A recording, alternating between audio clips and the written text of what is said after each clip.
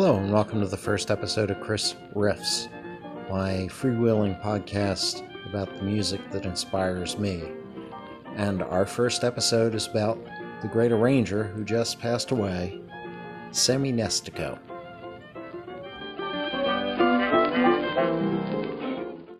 It's kind of a strange thing for a first episode, but it's sort of a somber one, but at the same time, it's a celebratory one.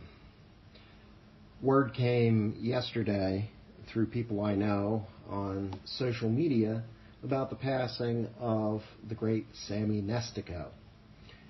Sammy was an arranger for the Basie Band. That's perhaps what he was most famous for.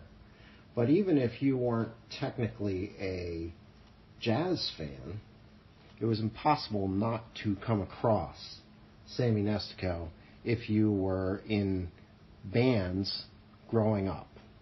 Sammy Nestico was 96 years old, and he was born in Pittsburgh, Pennsylvania. Another good Pennsylvania person, even if he was from the wrong end of the state. And in the 1930s, he joined his high school orchestra, according to Wikipedia, and we know how trustworthy that is. And he was a trombonist. By the age of 17, he had joined the local radio station's orchestra.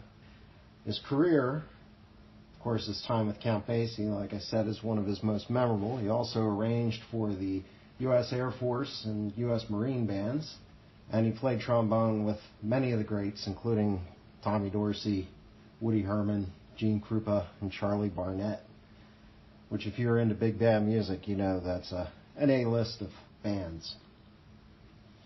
Then he moved into television and film, worked with people like Bing, Sarah Vaughan, of course, Francis Albert Sinatra, and he worked in television doing music for shows like Mannix, commercial jingles, all sorts of things across the board.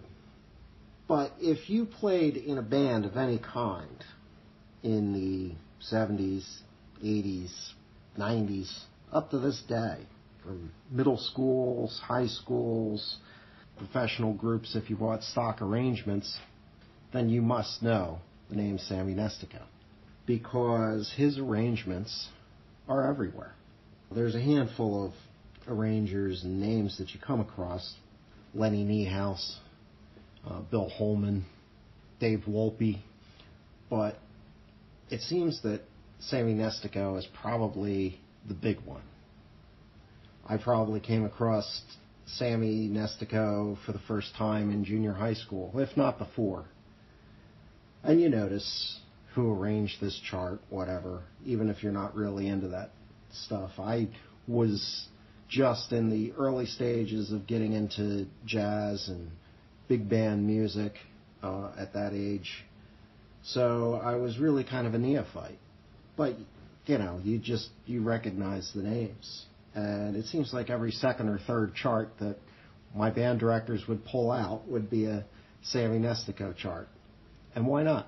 They were good. Even the easy ones for middle schoolers were good. Band directors are going to gravitate to that stuff because they want something that's at least fun for them as well. As I got older and my knowledge of jazz and big band jazz grew, of course, you come across the Count Basie stuff.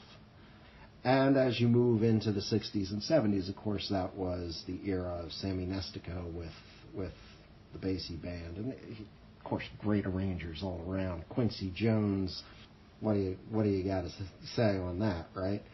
But Sammy had an amazing ability. And I'm going to plug something in here as well, going back to the fact that he was a trombone player. And I'm going to use a little of my trombone bigotry here and just say, you know, it really seems that some of the great arrangers happen to be trombone players. Now, of course, I'm the proof against that, but I'm not a great trombone player either.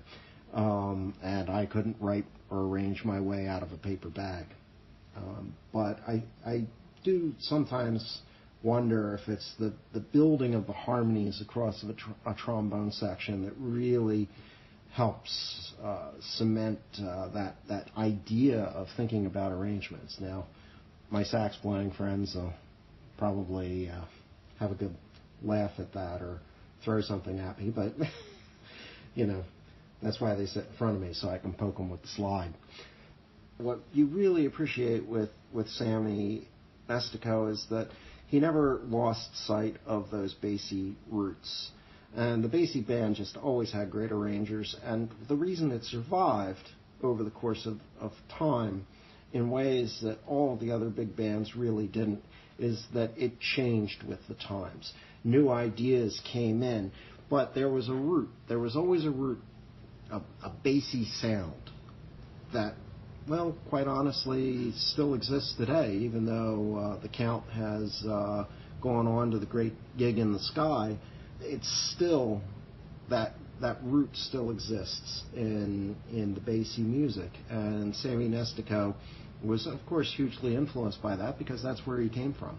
And even as he modernized over the years, he had that at his basic root level, which I think is really kind of a nice consistency. You can grow, but if you have that base to start from, then you know that it's always going to be an evolution of the conversation, is I guess what I'm trying to get at. And over the years, he managed to do that. Through his arranging, he was able to continue working because his mind was sharp. You hear interviews of him, and I will have some links to that in the transcript on my website. Listen to him talk about his arrangements into the 90s, his 90s. He was still growing. He was still bringing new things to the table.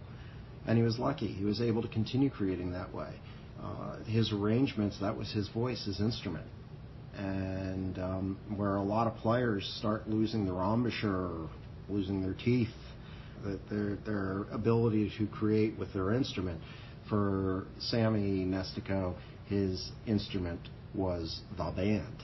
Thus, he was able to continue creating for nearly a century. He was 96 when he passed, and that's a good amount of time to be creating art. And through his involvement in education and creating charts for developing bands, really was able to have an amazing influence with that. And I know that today's arrangers owe a huge debt to Sammy Nestico, and we all do, who play big band, modern big band jazz. We all have an enormous debt of gratitude toward him because he made it fun for us, and we were very lucky. It's a shame that great artists have to pass. And how short our lives are and the influence that we can have. But like so many things, what you leave behind, and for Sammy Nestico, it's hundreds and hundreds and hundreds of charts for all levels of musicians. That's a legacy. And we're all very lucky as musicians to be touched by that. My hope is that the next generation who are influenced by him will do the same and will continue this. It's not like the old days when they said good music was popular and popular music was good. The days that the big bands dominate are, of course, long gone. They're not on the charts, with the exception of the occasional Brian Setzer or Harry Connick Jr. or Michael Bublé type thing. But the music lives through the creators, the people who write the arrangements, and those of us who interpret them and play them and have the joy of that experience.